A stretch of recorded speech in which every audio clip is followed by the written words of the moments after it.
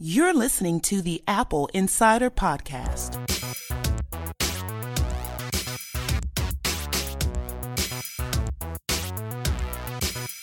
Welcome to episode 66 of the Apple Insider Podcast. I'm Victor Marks, and with me is Neil Hughes, and we're here and we're going to talk all about all things Apple, earnings, iPad, iPhone, Mac, and more. Welcome, Neil. Hey, Victor. I'm excited this week. I have a lot to get off my chest, so let's get to it. Begin. Well, we should probably start talking about earnings. Apple had their first decline in earnings in 13 years, first ever year-over-year decrease in iPhone sales. I mean, in terms of the finances, it certainly wasn't a bad quarter. They shipped 51.2 million iPhones, $50.6 billion in revenue. Net income was $10.5 billion. I mean, pretty big numbers and pretty good performance, but nevertheless a disappointment because it's the first time in 13 years that Apple has seen a decline. Okay, so clearly Apple is doomed.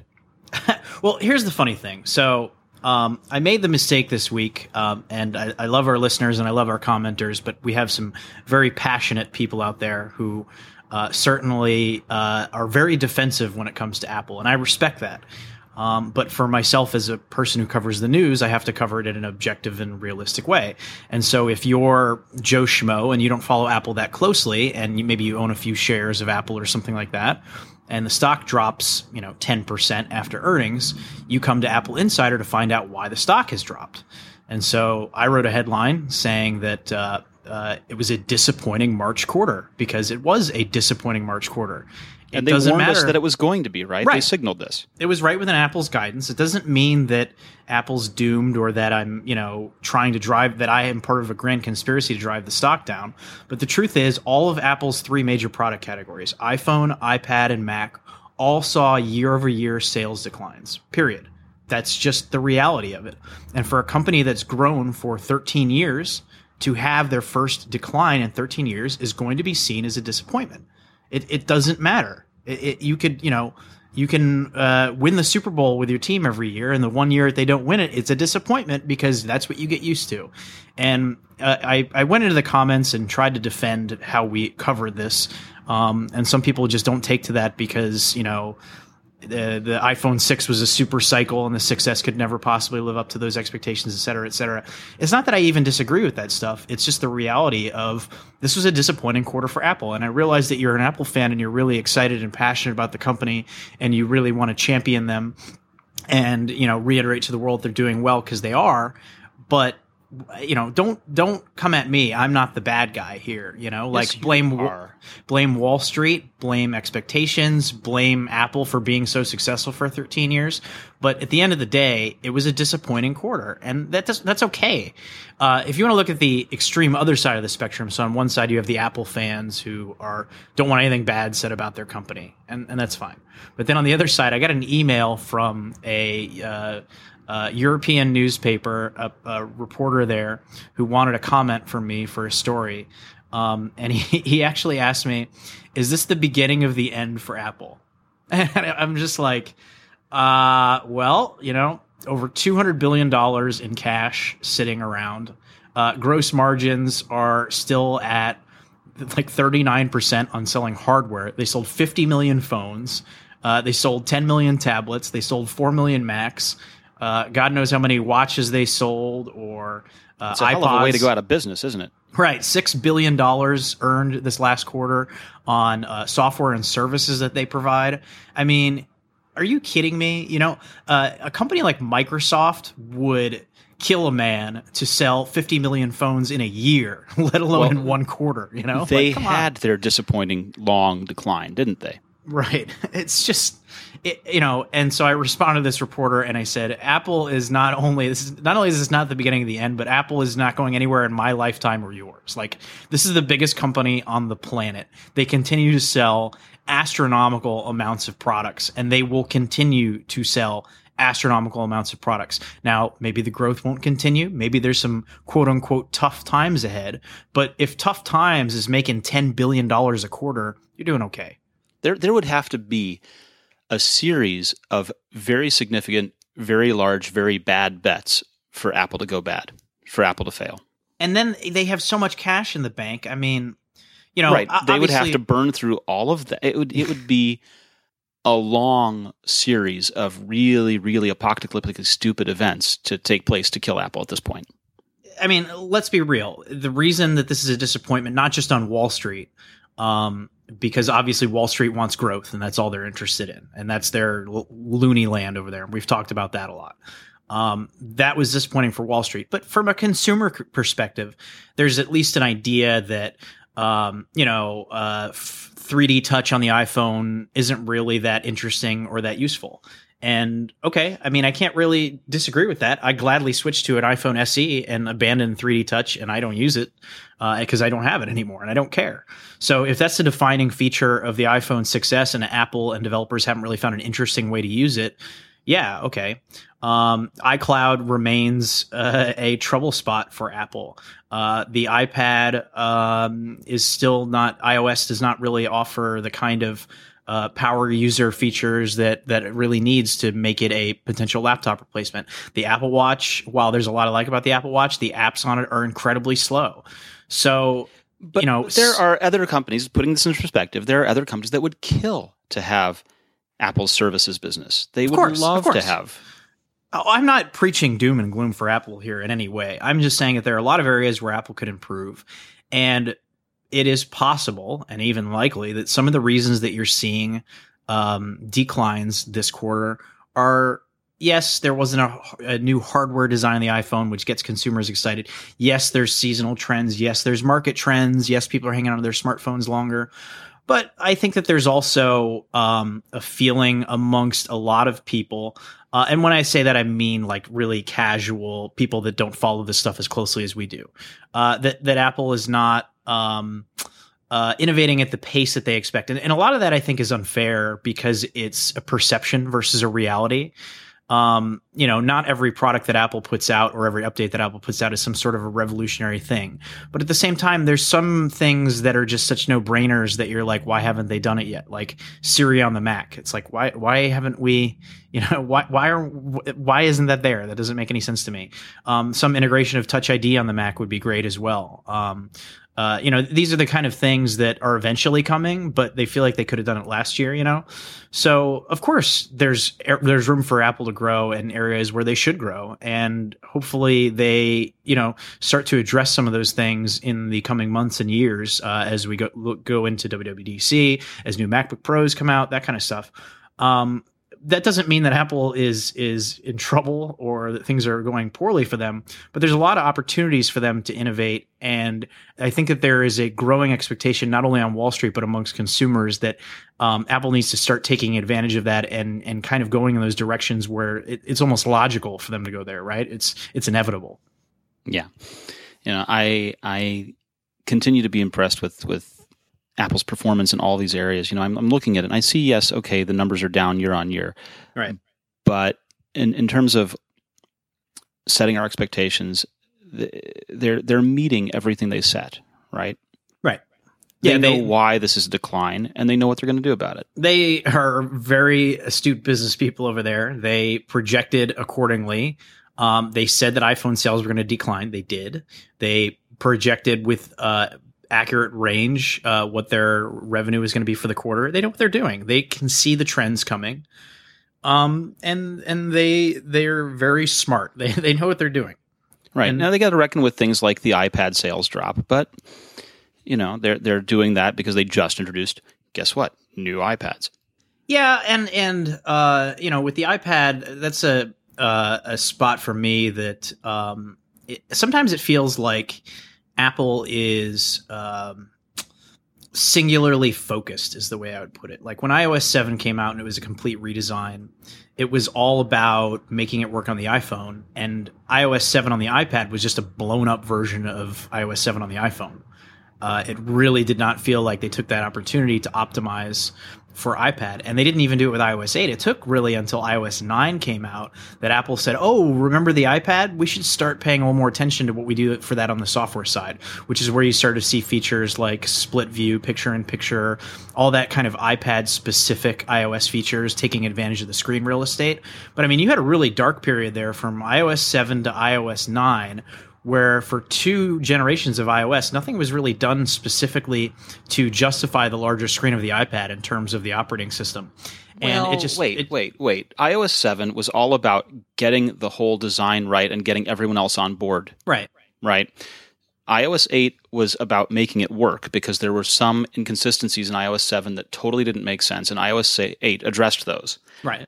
iOS 9 is exactly where they should have started fixing the features and making the iPad really shine. Right. I agree. It just shouldn't have taken 2 years. It feels like sometimes Apple is like singularly focused, you know? We remember have a this few years idea ago, that they should do things faster, but at the same time, we cry when they do things faster and stuff gets broken. Well, I mean, I can't disagree with that. But do you remember? It's buggy. It doesn't work. Well, yeah, because they're going too fast. Do you remember a few years ago where Apple had to delay? I don't remember what release of OS 10 it was, but it was some release of it. They had to delay it until the fall because they literally took people off of the OS 10 team to finish up iOS in time to get it out because that became the priority. You are going back to 10.6, 10.7 days. Steve was still alive, and he made the announcement in the summer that it was going to be delayed because they'd move people around for it. And I mean, even then, you know, Apple obviously wasn't nearly as big as they are now, considering how much they've grown just in the last couple of years. But even then, they were a large company with a lot of money. And it's just amazing to me. I mean, I guess that's just how they operate. Well, I don't know. but it's here's amazing how to it me is, that they right? can't just hire people and get them up to speed, you know? Well, but that's the problem is you cannot you actually make things take longer when you put more people on it because those people have to get up to speed. Right. You simply here's the math, okay? And I'm going to repeat this, and I'm quoting. I'm blanking on who I'm quoting. Fred. I'm blanking on Fred's last name. But you cannot produce a child in 1 month by putting 9 women on the job. You cannot speed some things up by putting more people on it. I agree, and for that specific situation, obviously that's Fred a bad, Brooks. It's Fred Brooks that said that. I'm sorry. And obviously that's a bad example because, you know, that was a time crunch kind of thing. But I'm talking about over the longer term.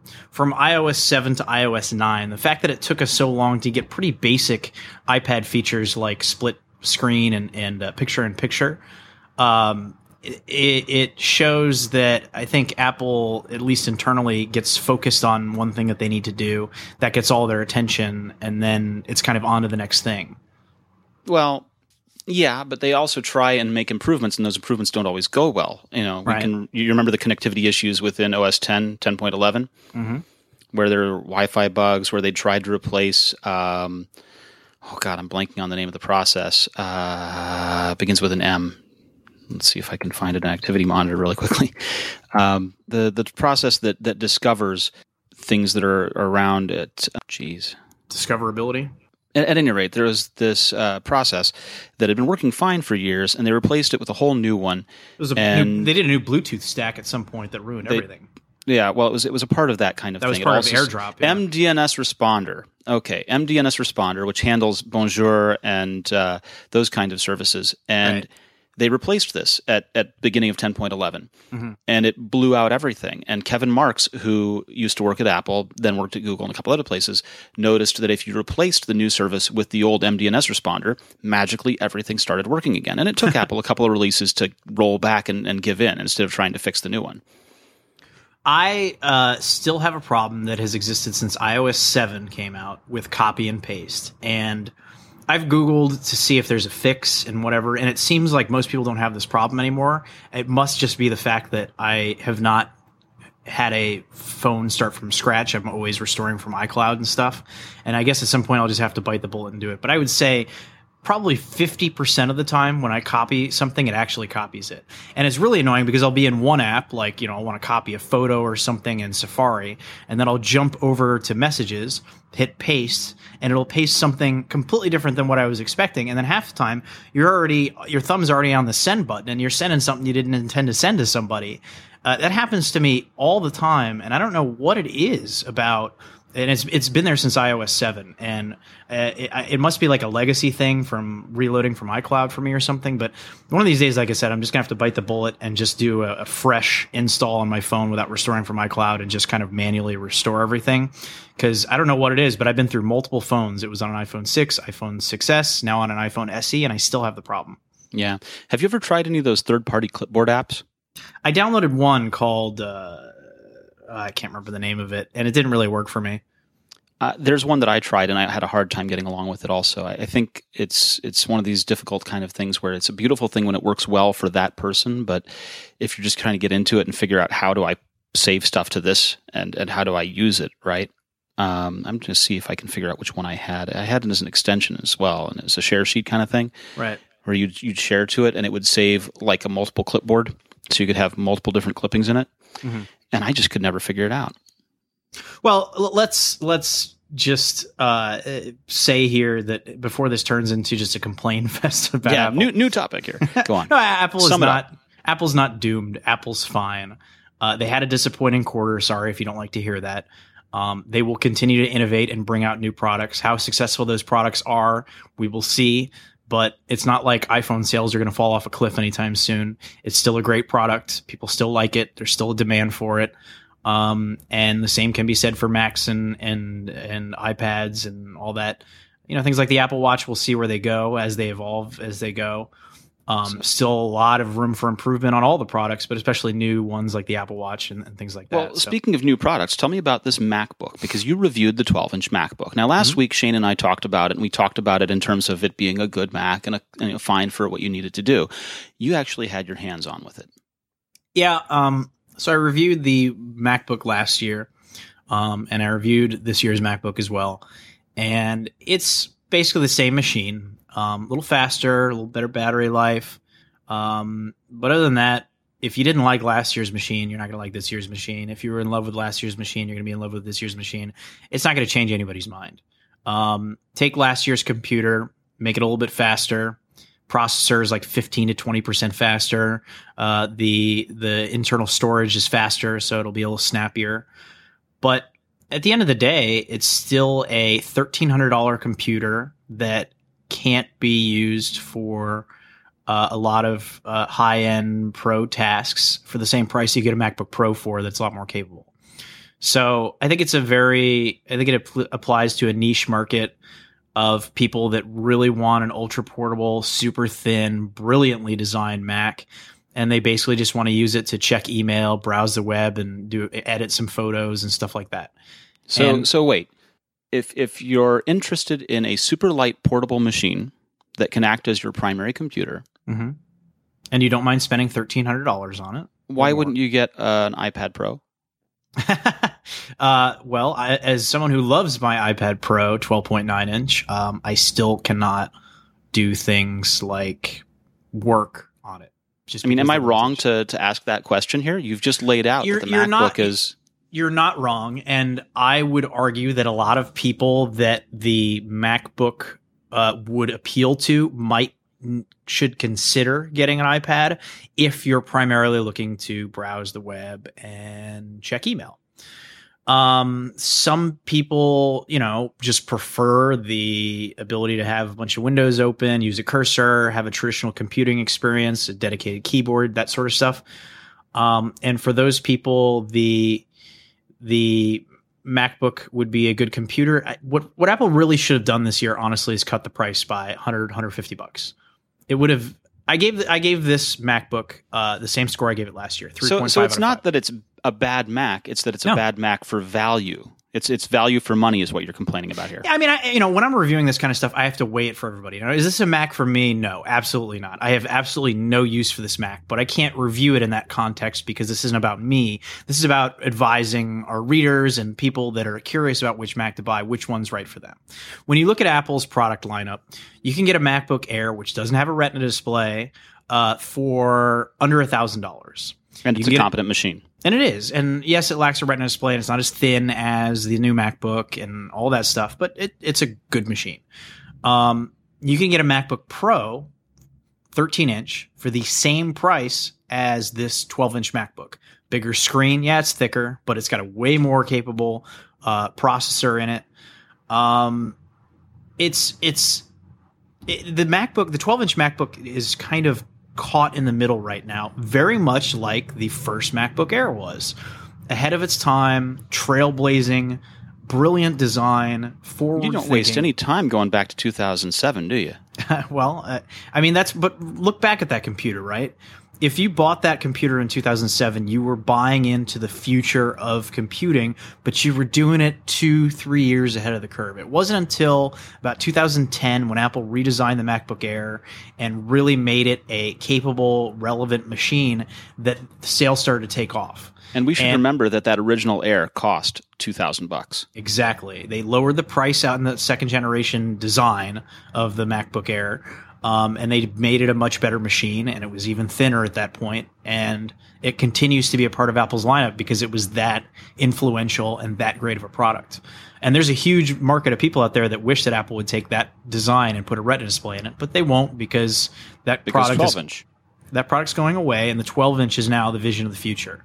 Yeah. For me personally, the single port doesn't bother me. I don't care about the single USB-C port. The port I use more than anything on my MacBook Pro actually is the SD card slot, and I know that that's going to die whenever they redesign the MacBook Pro. I understand that I've come to terms with You are kind of unique in that one.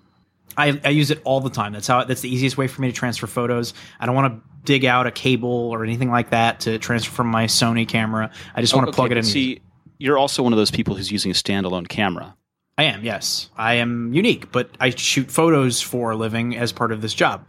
So therefore, I have to take photos with a nice camera and transfer them to my Mac, edit them, put them in the review, that sort of stuff. So for me, that's a feature that I know is going to be gone eventually and probably pretty soon because Apple likes to get rid of legacy ports, and I understand that. Other ports I don't really mind. I'm ready to go whole hog on USB-C. I could totally dig that if the next MacBook Pro doesn't have any full-size USB ports and I need adapters and stuff. I'm cool with that if it gets me a thinner design. I'm cool with the MacBook having one port on it. I don't like that it has one port for charging and syncing. I wish that Apple would bring back MagSafe and have one MagSafe for charging and one USB-C port for everything else. Yeah, so third parties have already addressed that problem for you. You know that, right? I know. Because Griffin makes a MagSafe-like, and they don't call it MagSafe, But does it do data as well, or is it just power? That's a very good question. I believe it's power. I'm not positive. So then you have to unplug this thing to plug in when you want, and it's just like...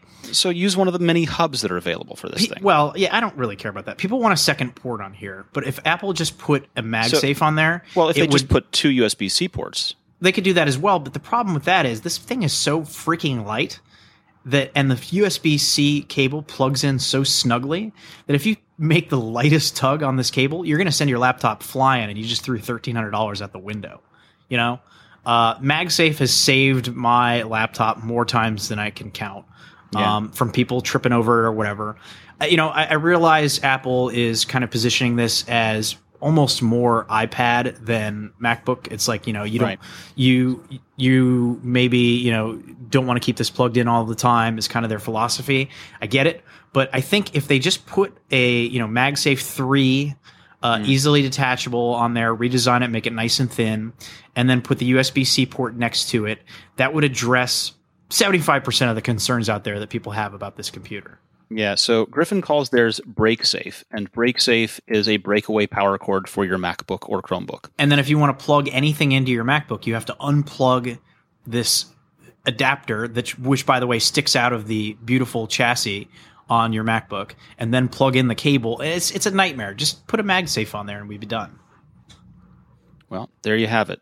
Things Apple needs to do. Now, comparing this to the iPad Pro, there have been some benchmarks, and it looks like in multi-core scores overall, the MacBook totally beats it. It walks all over the iPad Pros.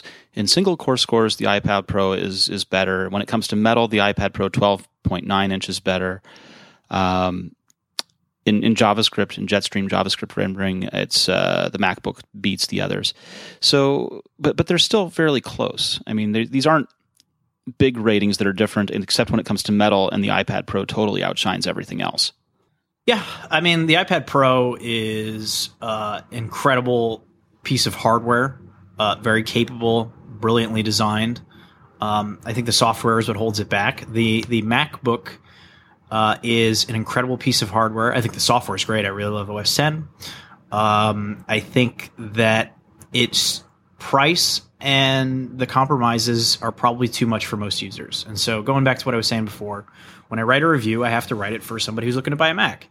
And if you're looking to buy a Mac, if you're okay with the compromises that this product makes and you're okay with the price, you will be extremely happy with this laptop. It is incredibly designed. It fanless, thin, beautiful. Some people don't like the keyboard because it's less travel on the keys. It doesn't bother me at all. Some people don't like the fact there's one port. Doesn't really bother me at all. I know some people really hate the fact that the FaceTime camera on it is still only 480p because the screen is so thin. That's all they can fit in there. I don't really care. None of those things really bother me, but when I just look at it from a 40,000 feet perspective, like looking at the landscape, I wonder who it's for. That's my main concern with the MacBook is where is this market of people that want to spend $1,300+ on a laptop and have all these compromises when they spend that much money. Certainly there is a market out there, but when I write these reviews, I like to imagine that it's a friend of mine or a family member, and they come to me and they say, "What do you think of this computer? What do you think would work for me?" For 90% of the people that ask me that question, the MacBook is not for them. They don't want to spend that much money, and they don't want to have these compromises. Okay, so single word, buy or not buy? If you're okay with the compromises, buy. Cool. Thank you. If you're okay with the price, buy. I think it's a great machine, but I can't give everything a 5 out of 5 because it's a great machine. I mean, there's a lot. Come on, it's from Apple. You're conspiring to hurt Apple's. Oh, I know. Again. Anytime I write something with listeners, please email Neil.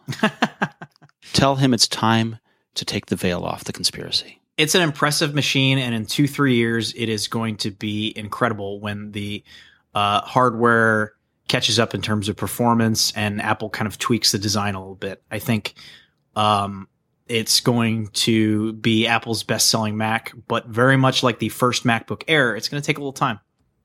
Okay. I want to take a moment and talk to you about iCracked. So, Neil, have you ever cracked a screen on your iPhone? I thankfully have not. My wife cracked in the last year, she has cracked both an iPhone 6S and an Apple Watch. So it's been an expensive year. And an Apple Watch. Geez, how do you do that? She dropped it onto a tile floor and it landed just perfectly and shattered the screen. And it cost like $250 to replace it. It was not basically cheap. The cost of a fresh watch. Yeah. Was it a sport model? Mm-hmm. Yeah, so the cost of a fresh watch. Yep. So there's this iPhone repair company called iCracked, and they're perfect for people just like your wife because what they do is you go online and they immediately send out a professional iPhone repair technician. They're not going to fix your watch, but they'll sue it for iPhones and other devices. And so they send out this tech to the location of your choosing. And they do it wherever, whenever, and they mean wherever. So they arrive in less than an hour, and we'll fix it. They'll do it at a coffee shop. They'll do it wherever you want to meet. And it generally takes about less than 30 minutes for them to fix your phone.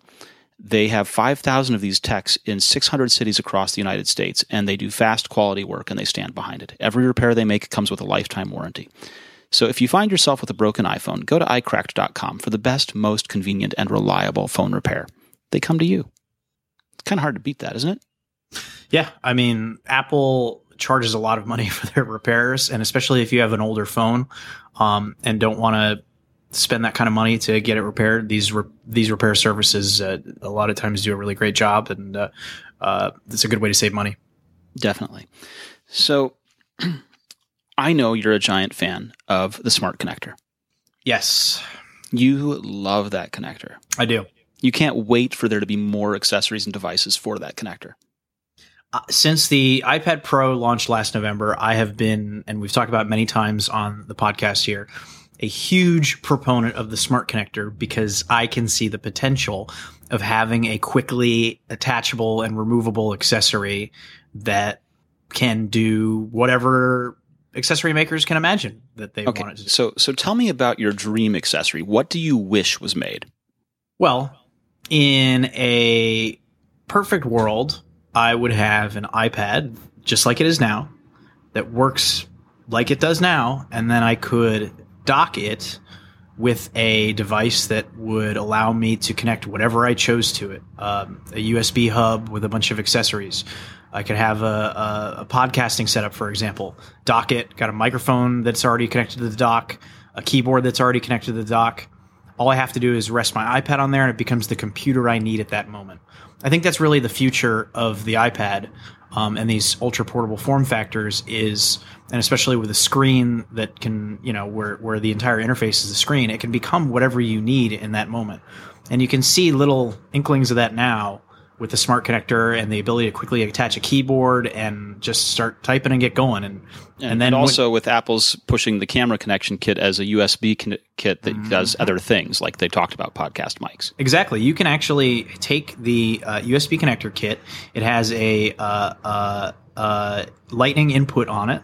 You can plug in and get power while you're using a USB accessory, or you could even plug in a powered USB hub and connect multiple USB accessories to your iPad. A lot of people don't realize this. The iPad is way more powerful and a way more capable computer than a lot of people realize. This isn't just a kid's toy, but it remains held back by a number of things. Most notably, iOS is just not there in terms of competing with the Mac for power user computing, that kind of stuff.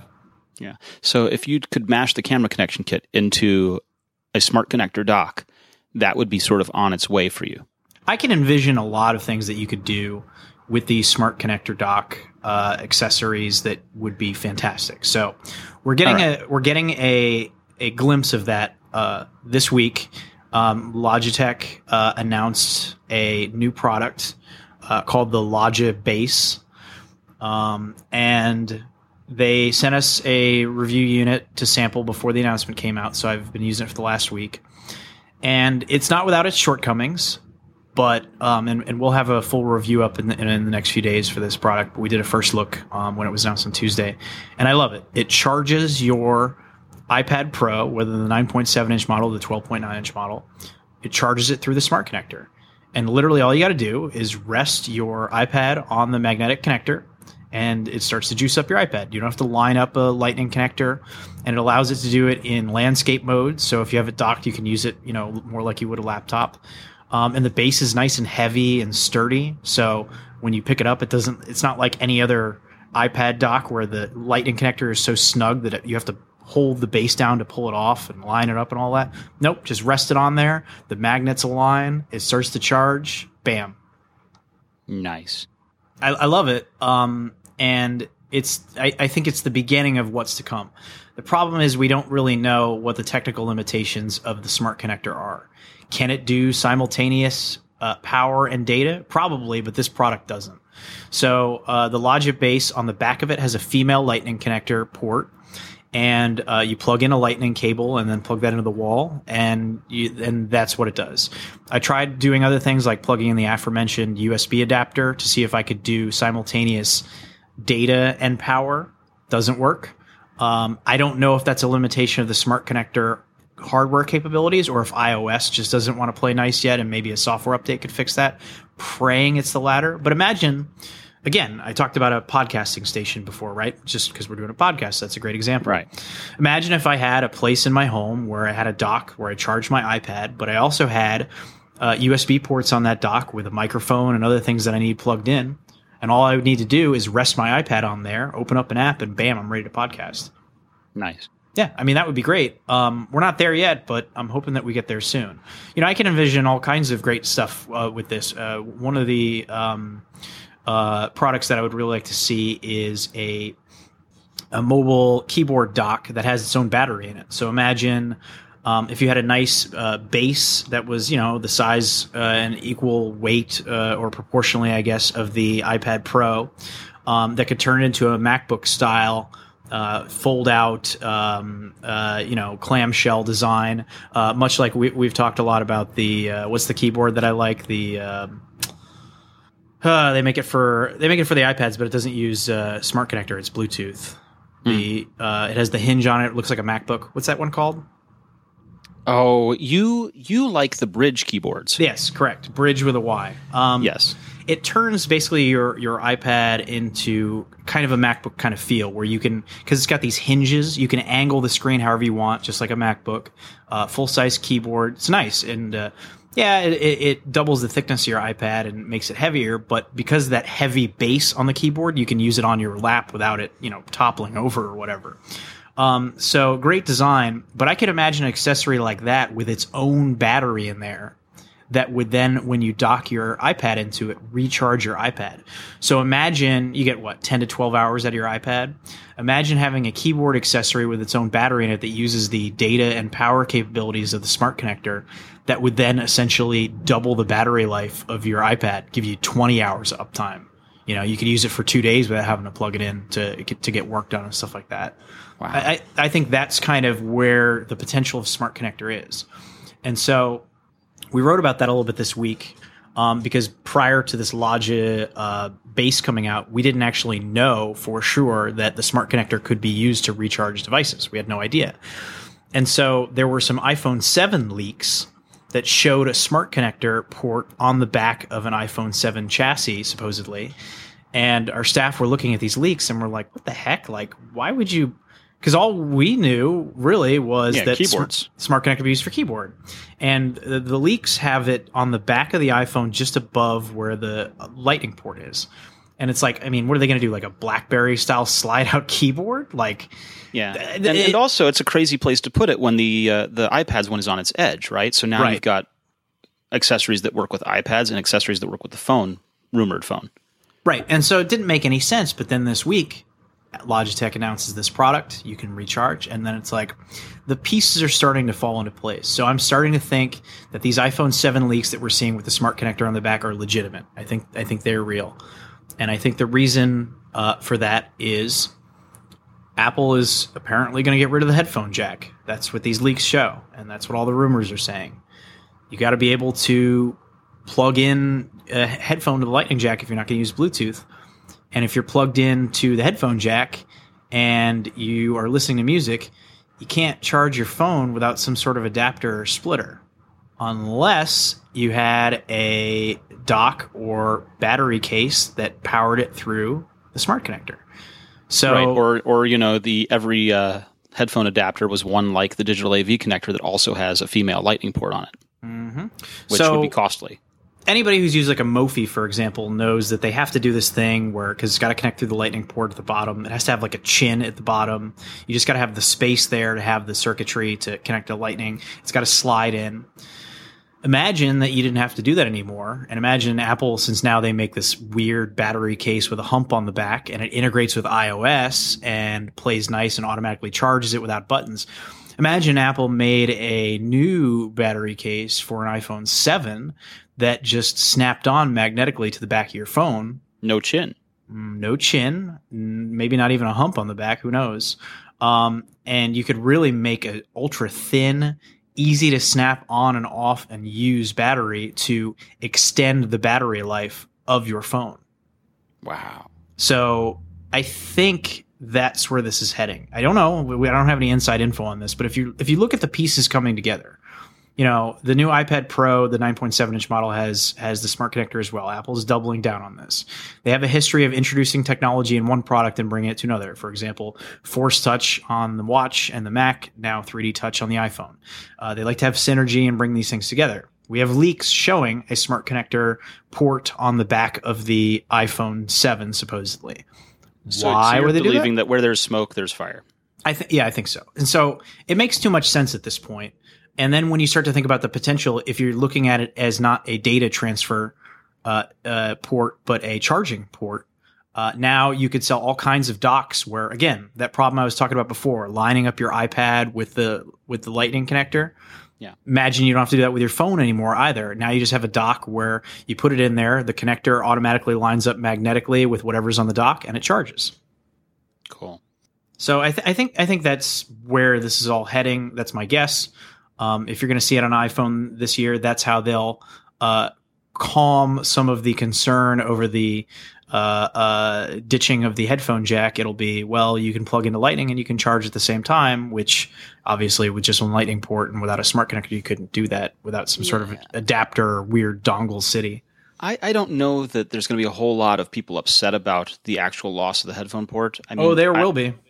Well, there will be blood just because people want to have something to be upset about, but Bluetooth is known. Bluetooth is out there. You'll get Bluetooth headphones. You'll get the cheap adapter off of Amazon that converts your headphones to Bluetooth. It's not it's like a this is a Lightning.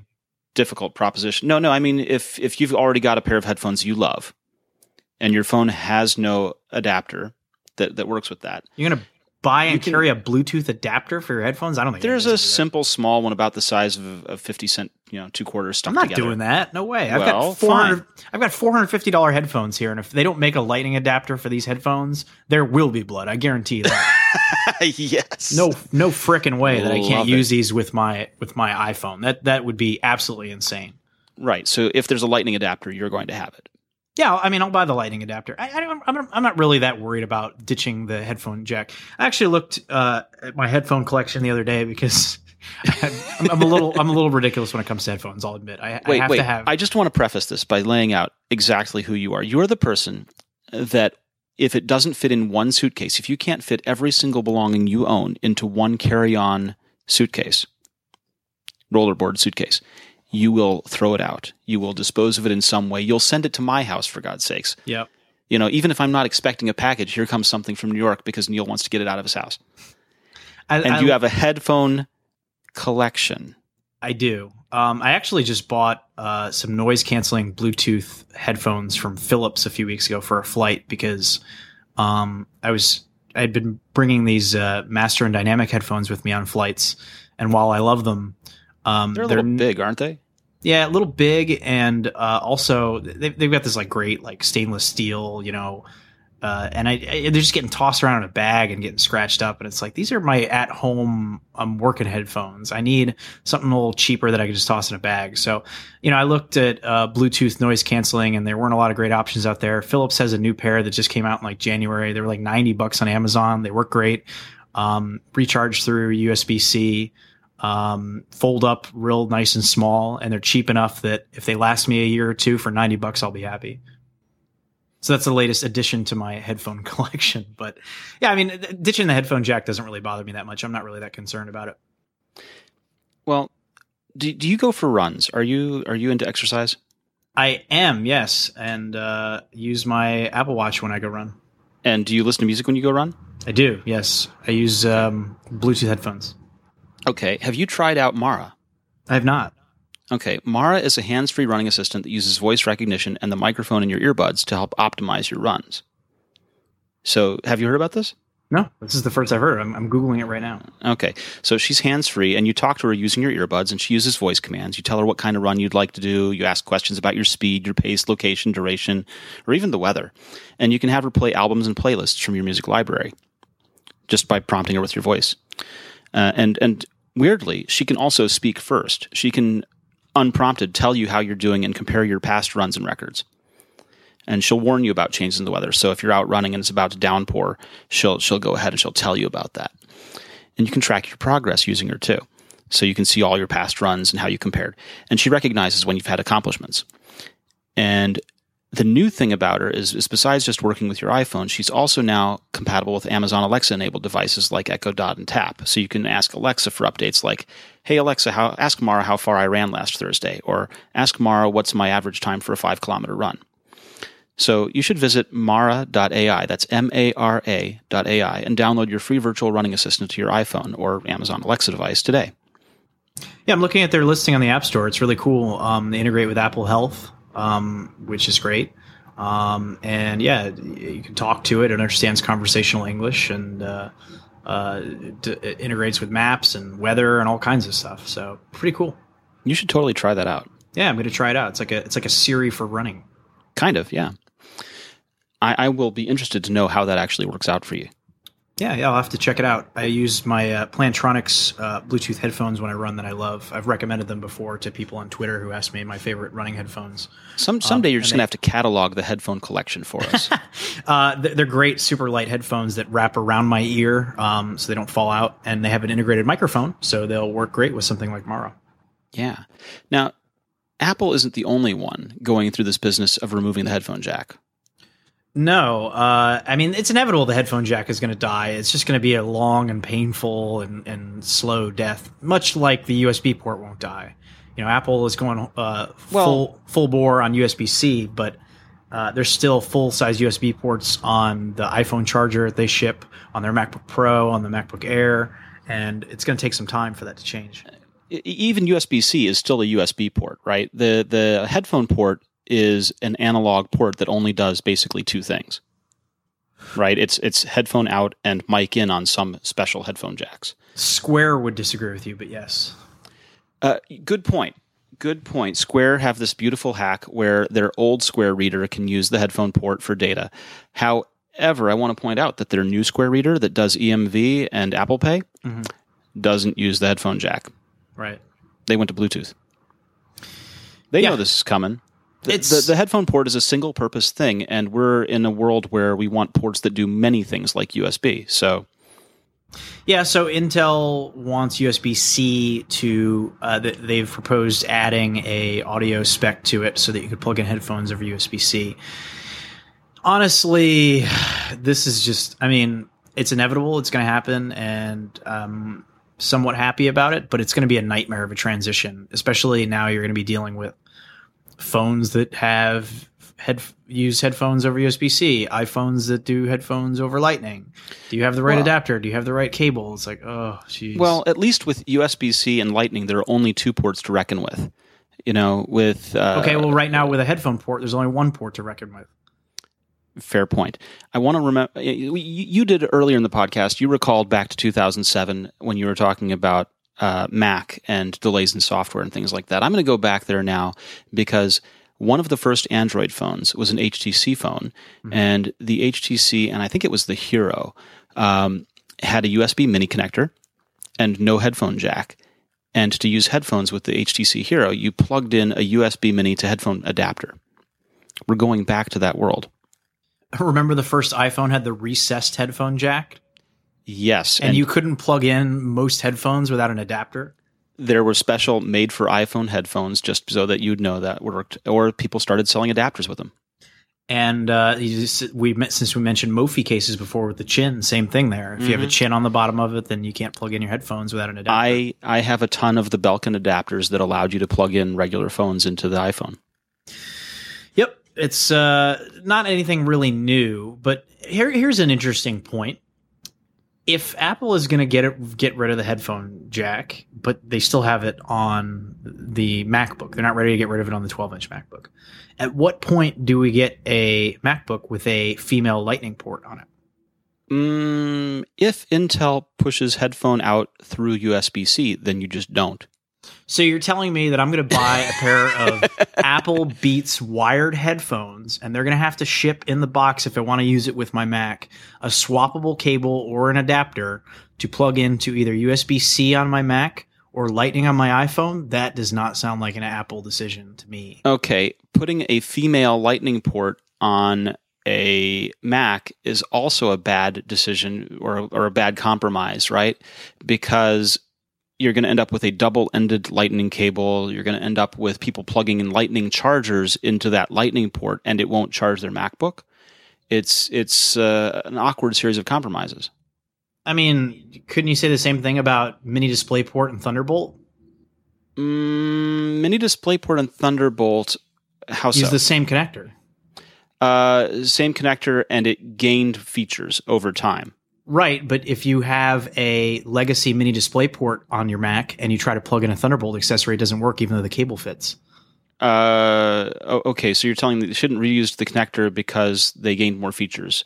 No, I mean, you were saying that people are going to be confused because they're going to try to plug in a Lightning cable. If you plug in a Lightning charger, if you plug in your iPad Pro charger into the side of a MacBook, a rumored MacBook with a, and I say rumored because you're starting this rumor. Okay. But if you plug in your iPad Pro charger to the side of a rumored MacBook with a Lightning port on it, what's going to happen? What do you think should happen there? Probably nothing. Is that a dumb expectation to plug in a charger to a port that fits and presume that it should charge? Is it a dumb expectation to plug in a Thunderbolt accessory to a port that fits and assume it should work? It's not a dumb expectation, except that the older one doesn't have that feature. right? It's not a Thunderbolt port on your laptop you're plugging into, it's a mini display port. Apple Sucks, continued to but sell. that's Continued to sell for years the Thunderbolt display alongside the Cinema display because they were dumb. You could not use a Thunderbolt display with a legacy Mac. You could not use a Thunderbolt display as a mini DisplayPort display. You had to have a new Mac to use the Thunderbolt display. And so if you didn't have a Mac with a Thunderbolt port, it did not work with the Thunderbolt display. Wow. Mm-hmm. So your problem that you're talking about has already been done. It happened before. I know because I was sent a Thunderbolt display that did not work with my MacBook Air, which did not have a Thunderbolt port. It had a mini display port. The people that bought Apple monitors were smaller in number than the people that have Lightning chargers. Would you agree? Of course, yeah. Okay, so that problem that you experienced was a problem that was experienced by a smaller number of people. I agree it's a problem, but if they release what you're talking about, it's going to be a widespread problem. I just can't see them selling headphones that have to come with adapters since they are now in the headphone business with Beats that need an adapter to work across Apple product lines. I cannot see it happening. It would be insane to me that you would have headphones solely for iPhone use and headphones solely for Mac use without an adapter. That seems crazy to me. And it seems pretty un-Apple-like where we talk about things just working, or we used to anyway. Exactly. I think that they have to put a Lightning port, and you know what? If it charges over that, then so be it. I mean, right now, I have a USB-C to Lightning cable and a 29-watt Apple adapter that charges my 12.9-inch iPad Pro much faster at USB 3 speeds. Mm-hmm. So theoretically, it would take you, an eternity. There's no real reason they couldn't wire it up to be the charger. It might take you an eternity, unless they wanted to make like a 100-watt well, I mean, if your charger that you're using is the MacBook Air charger, or the MacBook 12-inch charger. MacBook charger. I bought the 12-inch MacBook charger. So then that should work to charge the 12-inch MacBook just as well over Lightning as it would over USB-C, hypothetically. Does not work that fast over Smart Connector, however. The Logic dock. But we don't know what's going on in that in the change to Smart Connector using the Logitech stuff. We don't know where the slowdown is. Is it the port? Is it Logitech's internal business?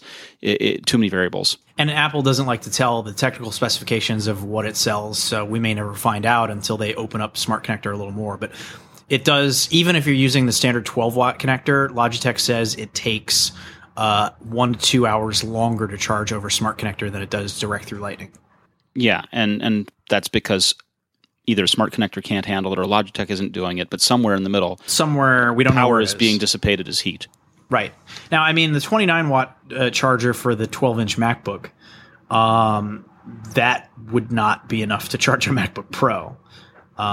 You have much higher... 60-watt, 85-watt kind of things. So they would need to sell a completely different USB-C to Lightning brick to make a Mac that would charge over Lightning, which seems unlikely that they would want to do that because they're already charging through USB-C.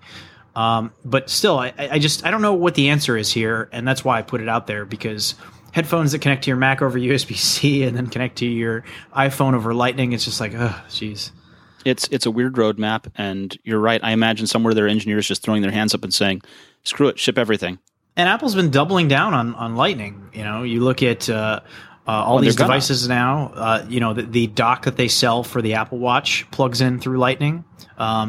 The Siri remote for the Apple TV charges through Lightning.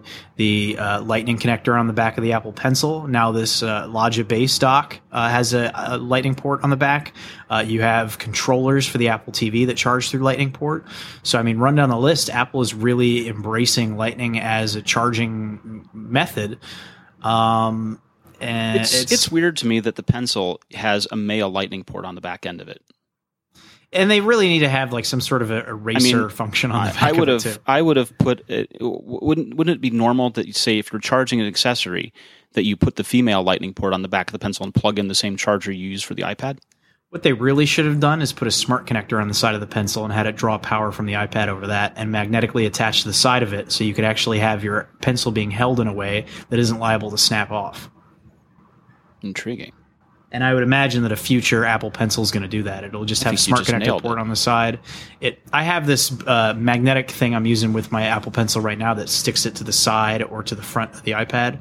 Yeah, you have a sleeve for your pencil. You right, have a case for your pencil. It works. It's cheap. It's functional, and frankly, it's a much better way to stow your Apple Pencil than to just leave it laying around. You want to use it and then put it down for a second, especially if you're walking around with your iPad or sitting on a couch or something like that. It's an easy way to just put your pencil down and have easy access to it. You got to think that charging through the smart connector is a really smart way for them to do it in the future with a next generation model. So what do you believe is really going to happen here? Are we giving up headphone port? Is that actually happening? I didn't believe it was going to happen, but now that these schematics are out and now that we know about smart connector and it shows the lack of a headphone port on there. And Intel's direction too, you think it's just across the board? I mean, I think that the death of the headphone was inevitable. I think that was always going to happen. The headphone jack was going away. That jack has been around for forever and it needs to go.